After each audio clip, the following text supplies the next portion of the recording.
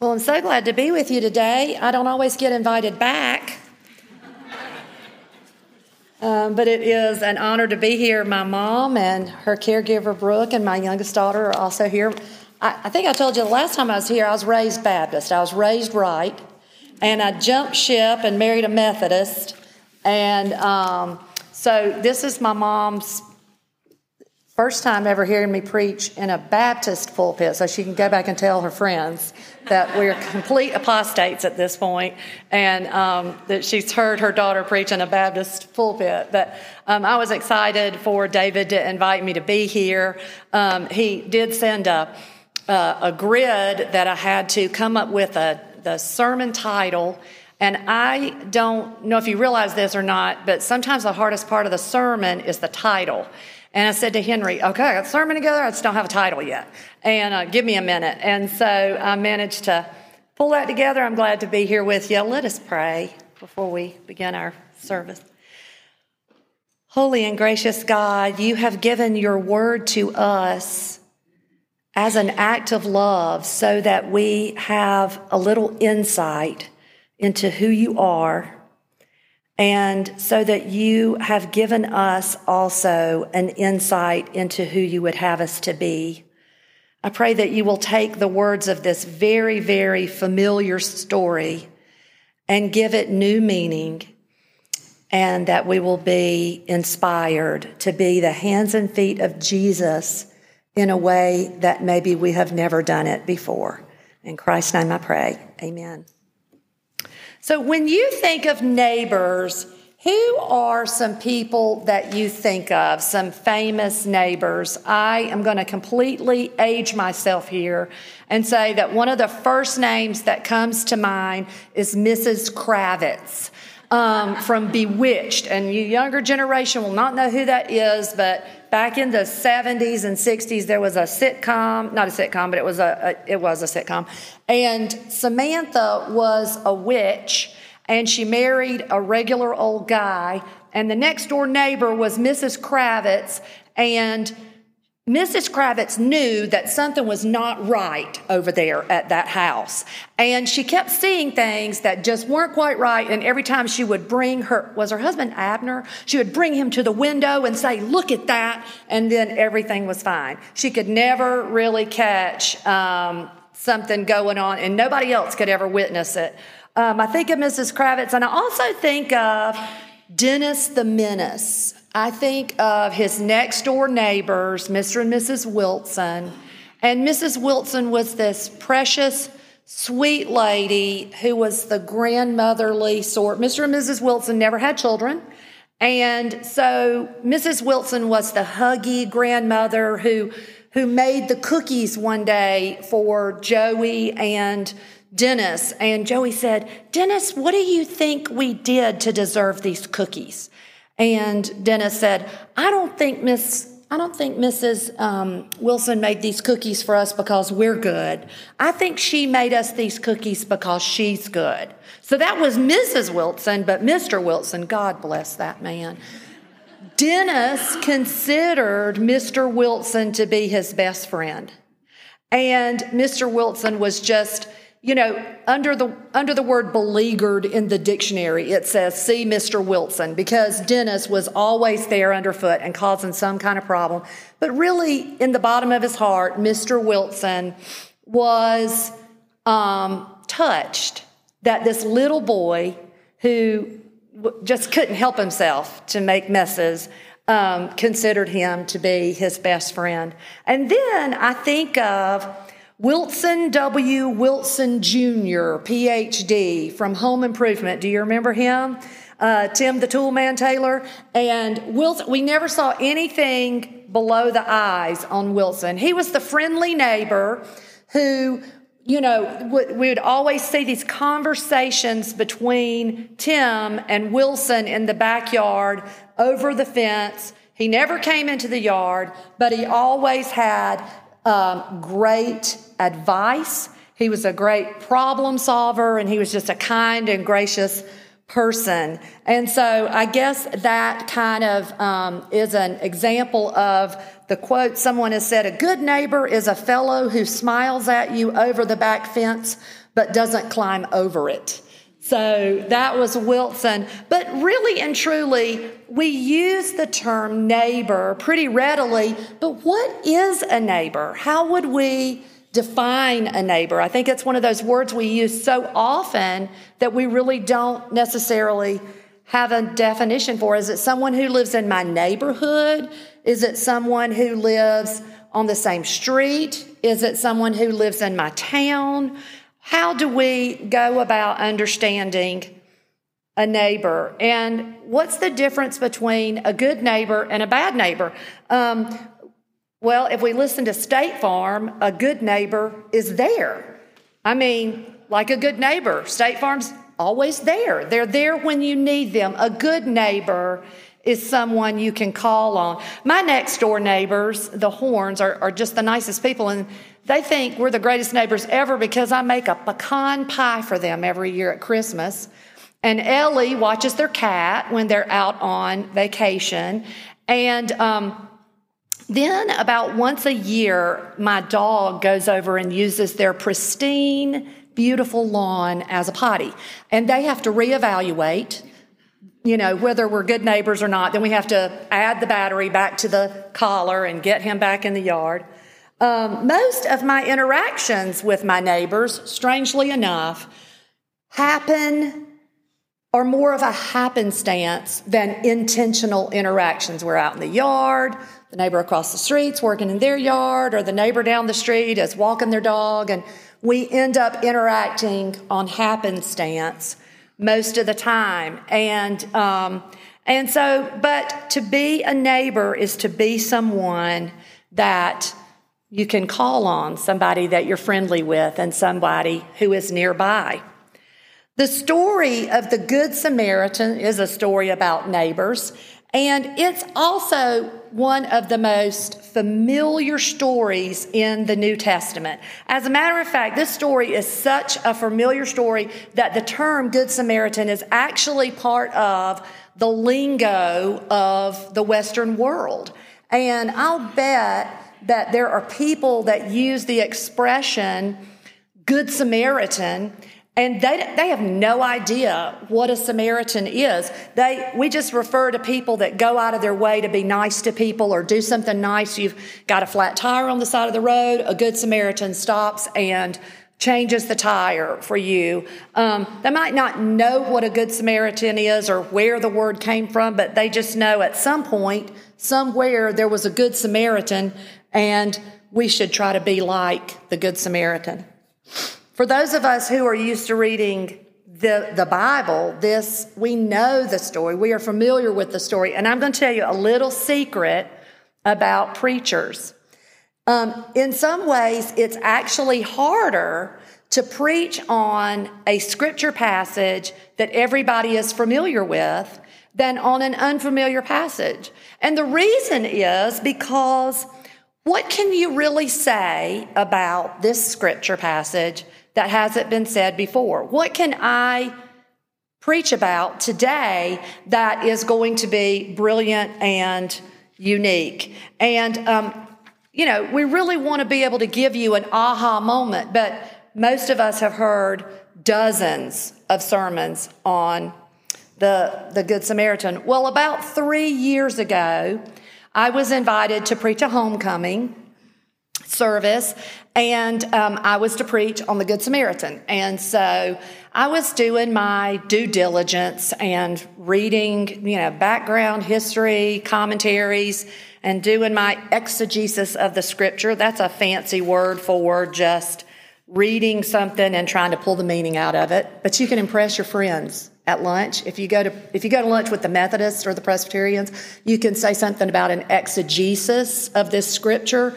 and they'll think you're brilliant. But anyway, I was doing my exegesis of this story, and I really got an aha moment. I thought, oh my gosh, no one has ever come up with this interpretation before. And I put my sermon together and preached at homecoming, and everybody said it was great. And so a couple weeks later, I was talking to a friend of mine who's a pastor and said, oh my gosh, you won't believe this. I just preached on the Good Samaritan, and I came up with an interpretation that that's completely unique. Nobody's ever thought of it before. And I told him about it.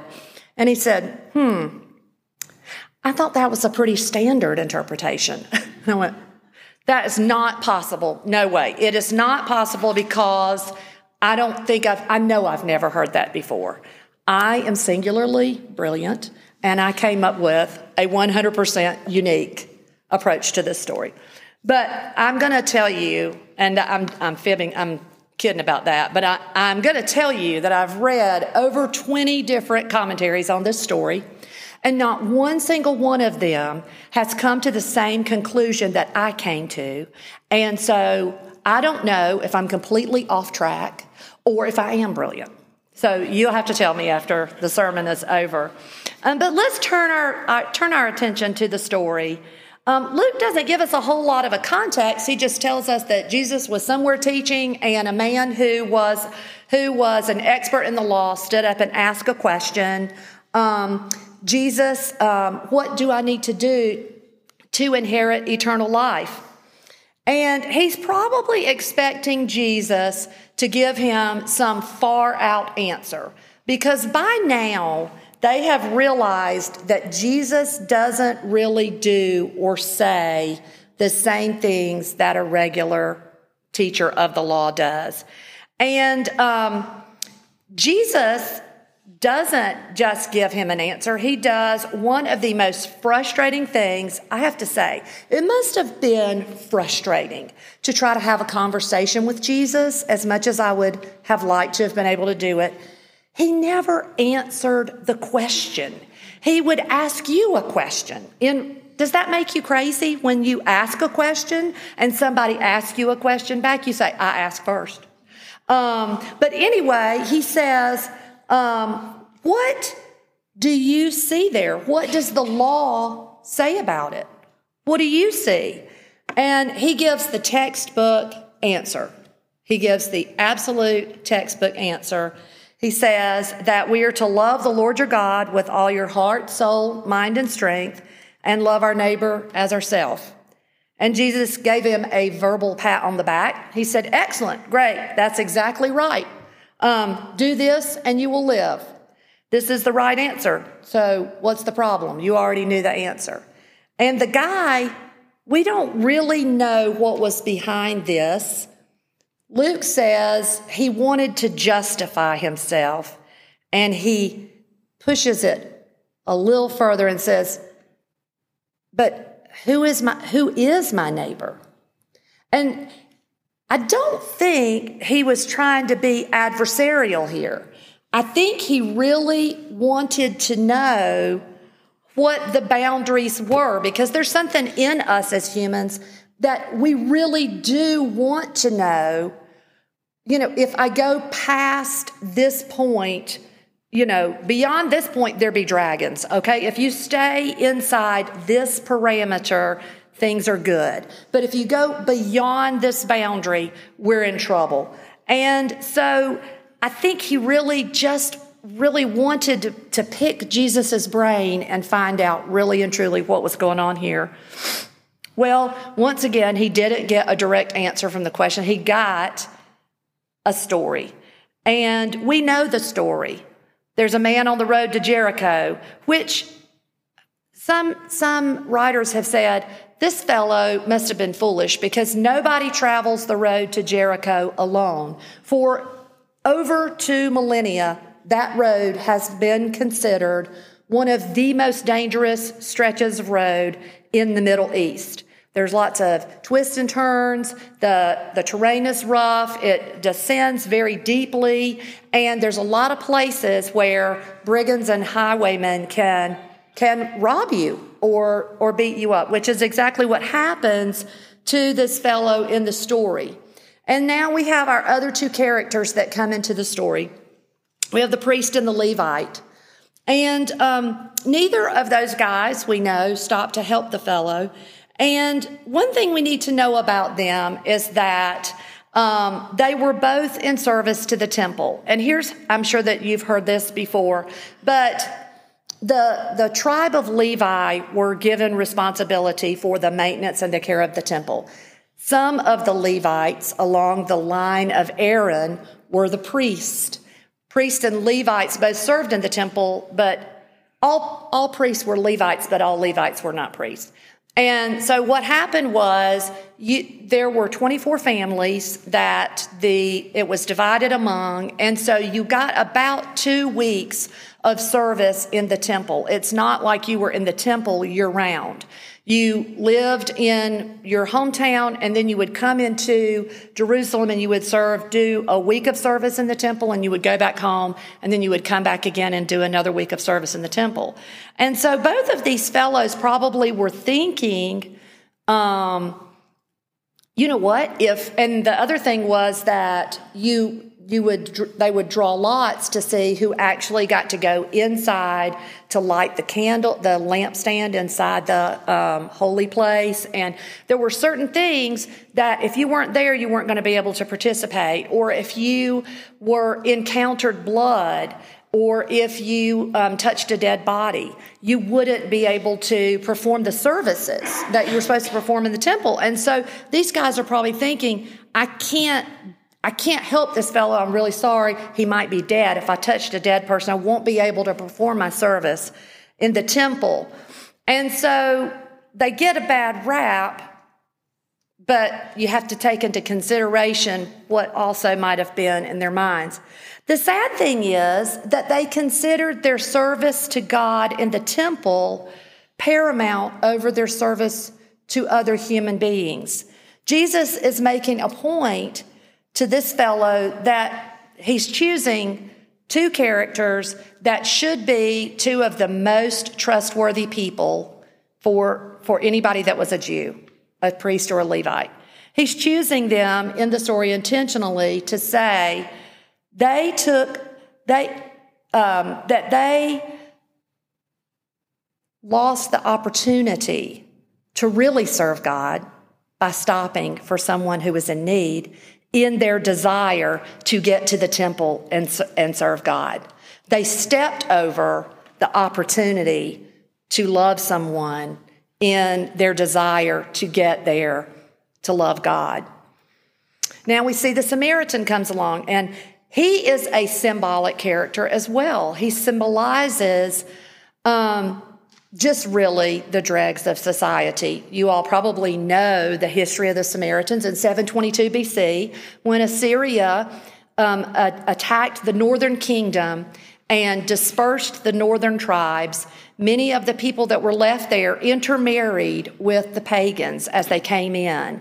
And the southern kingdom wasn't destroyed until 487 BC. And so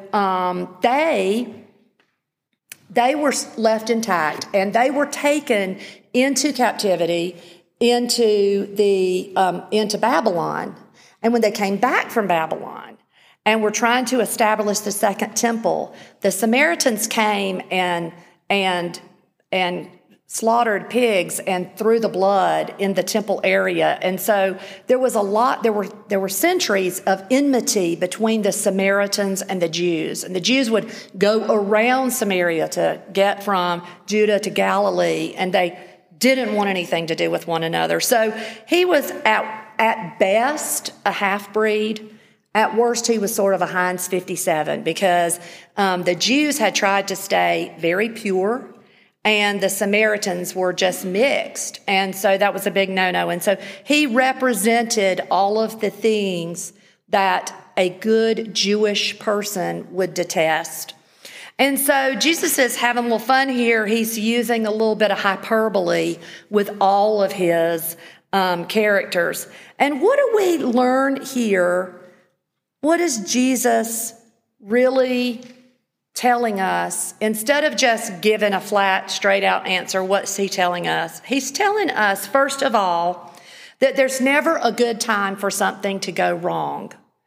Okay, if you're waiting for a good time for something to go wrong, forget it. Seems like every time at our house that we have ever had like a baby bird or a chipmunk, that, baby bird's falling out of the nest and it needs to get taken to the wildlife sanctuary, or the cat gets a hold of a chipmunk. I'm in the middle of something that I really do not want to stop. today's not the day.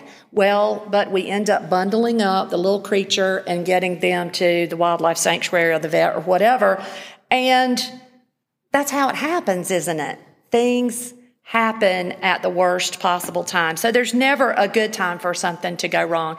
The second thing I think Jesus is expressing here is that love involves sacrifice.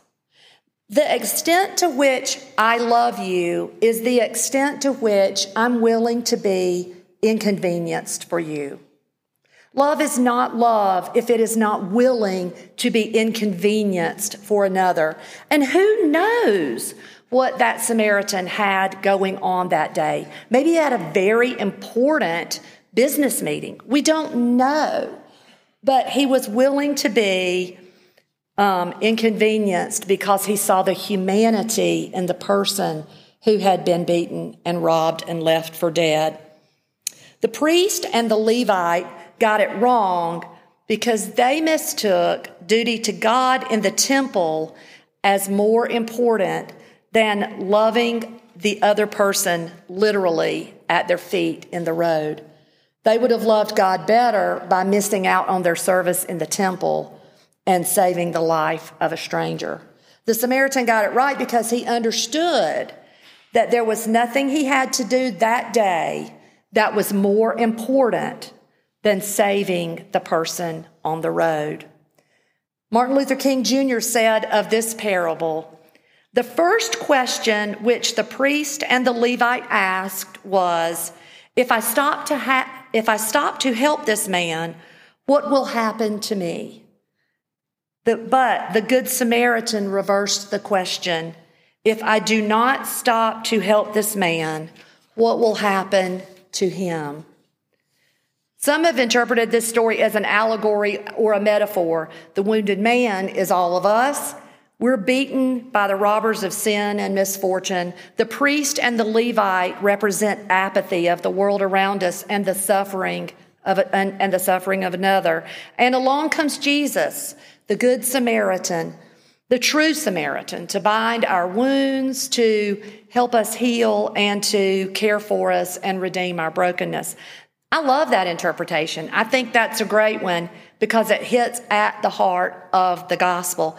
But here's another interpretation, my brilliant one, that I want to offer to you today. Jesus answered the question, who is my neighbor, by completely turning everything upside down.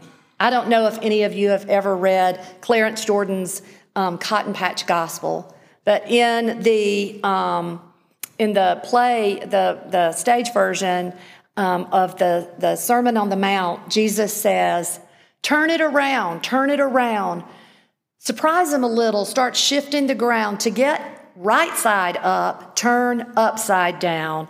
Now is the time to turn it around. And that's exactly what he did here. He took the question, who is my neighbor, and turned it around to say, that's the wrong question.